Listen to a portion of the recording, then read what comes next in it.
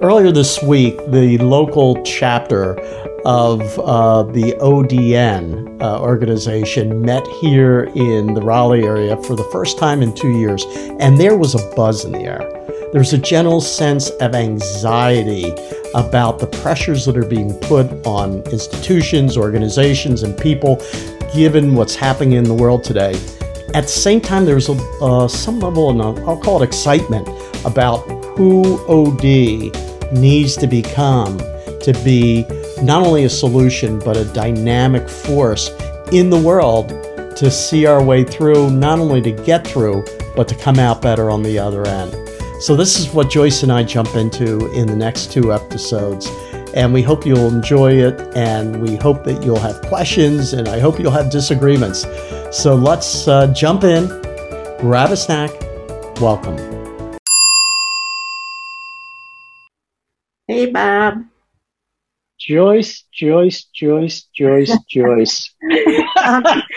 Wow, we always start out our show. Yeah. Hi, Bobby. Hi, Joyce. We're going to have to come up with new hellos. So anyhow, though, I was, what I had just said to you before we said, let's just get on, was the organizations are now ready for OD. Is OD ready for this role, this emerging, very powerful role?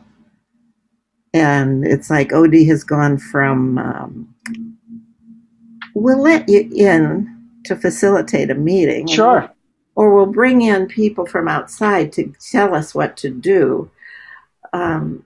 But now there is a real power shift, and I think and that is why you're seeing so much tap dancing by top leaders.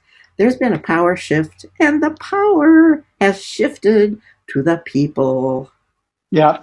Well, it's just a wonderful thing. The quiet quitters, suddenly leadership's going, we cannot take for granted that people are so darn grateful to be here that we can underpay them. Yeah. So what I find interesting, I think this is a case, and I love the question that's asked.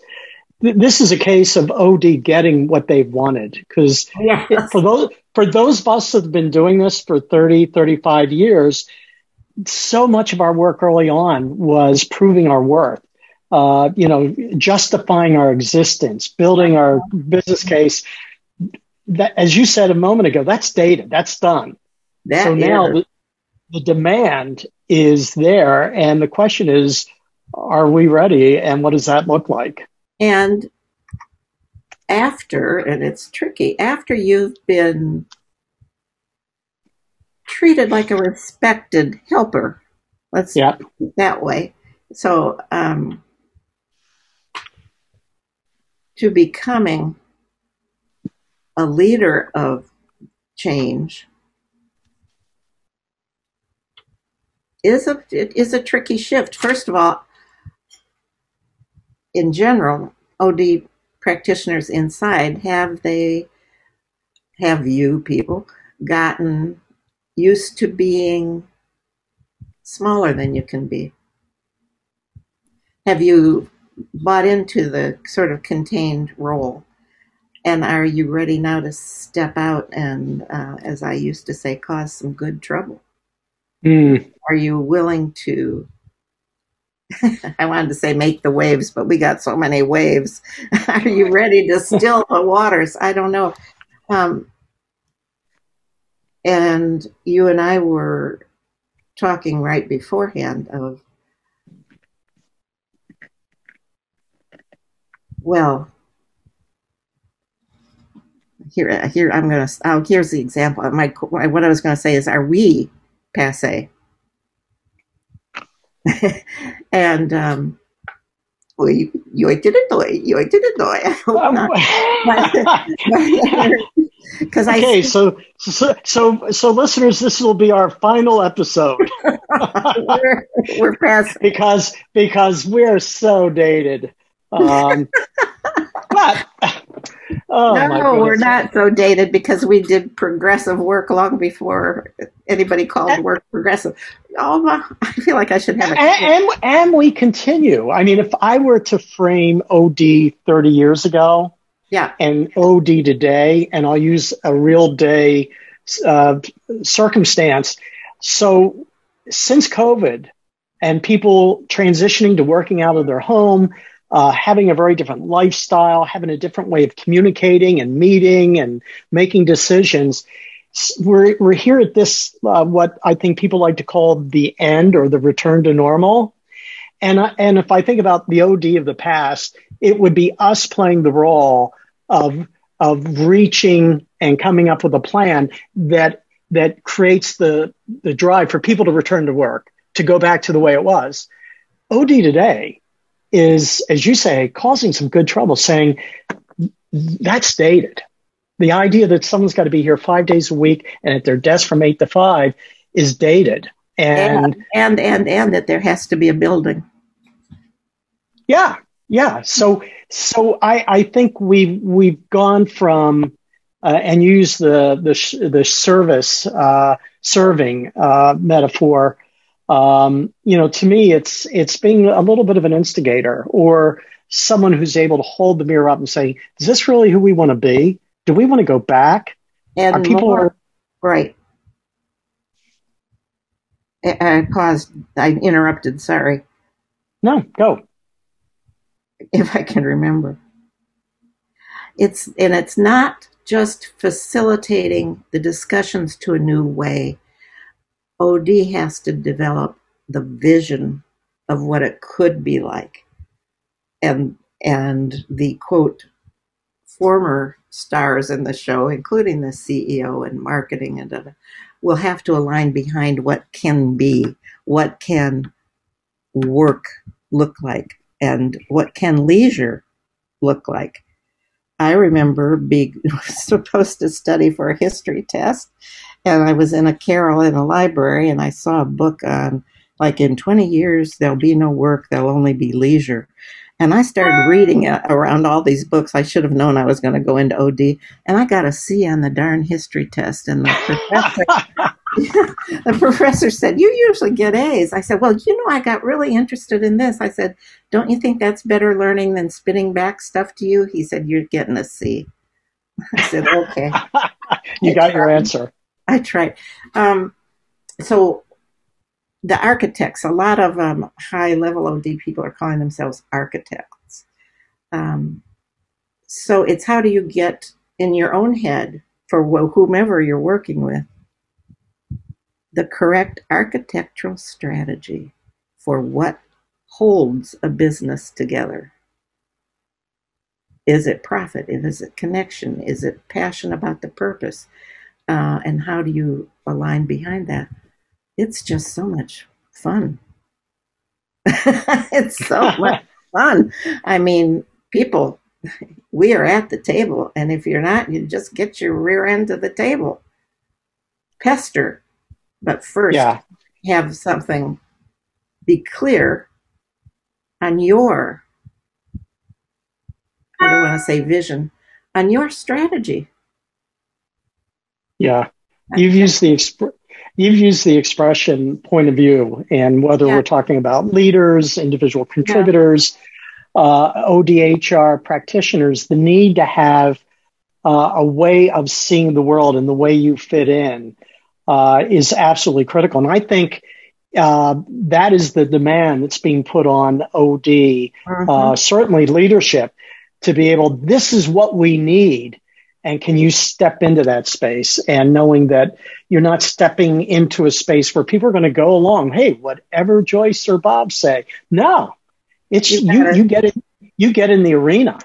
Yep. And you dream, and you argue, and you get dirty, you get embarrassed. The luxury of being an internal, and I'm talking about internal OD now, is that you may lose, I don't even want to say that. You're probably not going to lose your job. Yeah. No, well put. So I have a question for you. and just to get your reaction, and I apologize, it's the football season has started, the NFL and college, so I'm going to use a sports metaphor. Oh my goodness, I'm just a little lady. I can't do that.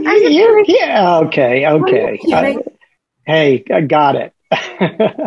So, there's playing the short game. Like how are we going to get through the next day, week, month, quarter, and playing the long game. And so much, I think, of what you just described is more the long game. How do you manage that in this new world with urgency now to play a short game? And how do you keep your eye on the long game? Develop a medium. Tell me more. Well, the short's too short and the long's too long, so develop develop the bridge that goes from the short to the long, because the long can only be something that pulls you. You can't know it. It's like there's no long range planning anymore. It used to be so nice and tidy. We can, So, but it's really, you've got to, really get steeped in the business. Understand the business, understand the strategy, understand the P&L, understand the pressures, understand the talent, all of that. You must be, I wanted to say, in love with the business. I was lucky enough to work with food retailing, which I had no problem with. I loved supporting that business because it's such a tough business, and to be able to do such progressive people work in such tight profit margins, it just was exhilarating. But anyhow, and Bob, I'll share something that happened about being passé. Okay. I had written a blog for quite a few years, and I now post on Facebook. I have an OD Facebook. And I decided, and I've been wrestling with this, to put them into a book form. Yeah. Or walk away, but make a decision. Don't keep carrying that around. So I've given myself a deadline for getting a proposal about the book together by the end of November. And then I thought, oh, Joyce, are you nuts? You're so you're so bad. And then I bumped into a woman that writes something, the OD newsletter. And I was reading it, and I thought, she says it all. I have nothing to add to what she says. And it was my own blog. Oh my God. Oh my, it was because the woman that was putting them on for me. Yeah. It said published by her name, Kristen something. And I thought, Kristen, I really. So you're anything but passé. Your story, and I think that we all have experienced this, where a photo comes up on your phone that was taken 15 years ago. Yeah. And you look at it and say, I looked really good back then. I know. and that's a little bit like what your story is, because today you may say, well, I got wrinkles, I got chins that most people don't have. My eyes are barely being able to see. But you know what? When we're 10, 15 years from now, we're going to look back to where we are today and say, we were pretty damn good. So, oh my God, did he really talk about chins and wrinkles? I talked about my wrinkles. So let's go back to the conversation. And the real point of this is get into the business, get strategic, be an architect, be bold, be willing to be foolish. Look for the right intervention. Yeah. Sorry. No, and I think I was going to add, I think your insight about playing the medium game is right on. Because as you say, if you go out there too far, you lose the navigational pull that drives you to it. And if you're just playing the short game, what's happening today, what's happening tomorrow, what's happening the day after that, you're busy, but you're not making the kind of impact on an organization that you need to. And the other thing is don't respond, initiate. Yeah, I love that. Yeah. Oh, la, la. No, well, so often, and I once again go back where you get a knock on your door. Hey, I've got a meeting next month, and we were looking at doing some fun things at the beginning. Could you come out and lead a conversation? It's like, those days are done. I mean, I'm not saying it doesn't happen, but I think that OD's gotten the cred. And oh, by the way, it ain't enough given where the world is today and where it's going. Right. This is a big, fat gift to OD professionals everywhere. I love that. A big, fat gift. Yeah. So open that gift, people. And if we can do anything to help based on our old experience. It's called wisdom. It's wisdom. If you want some wisdom, give us a call, come on the show, reach out. Yeah, I mean, that's what I'd like to do. And we'll reach out to a couple people that we know in OD. It'd be good to hear other people's perspective on how they see themselves and their role and OD emerging in their organizations. That would be a really juicy conversation to have. Yep. Any final thoughts about this topic? You've created that demand, but anything else? Enjoy. Oh, Joyce, you're so right. Because I could feel almost this urgency of get out there and make it happen and take the initiative. But boy, I'll tell you, have fun. Enjoy. This is your time to create, to shine, to flounder, to, be fully alive. Go for it. Go for it.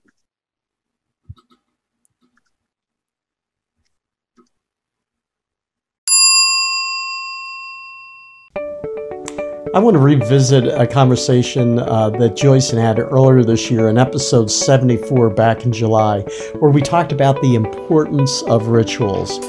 And oh my gosh, I think almost everyone on the planet either heard about or witnessed or tuned in to look at the funeral for Queen Elizabeth II. And boy, there's no better example of the importance of rituals, even those that literally are generations and centuries old. And I think the pageantry, I think the emotional response, both in terms of sorrow, but also in terms of healing, really came through. And so whatever we said back in July, what happened in London this past week really exemplifies the importance of those rituals. So at any rate, needed to say that. And I look forward to next week's conversation where we continue to talk about not only where OD has come from, but where we need to go. So hope you join us and hope you enjoyed today's conversation.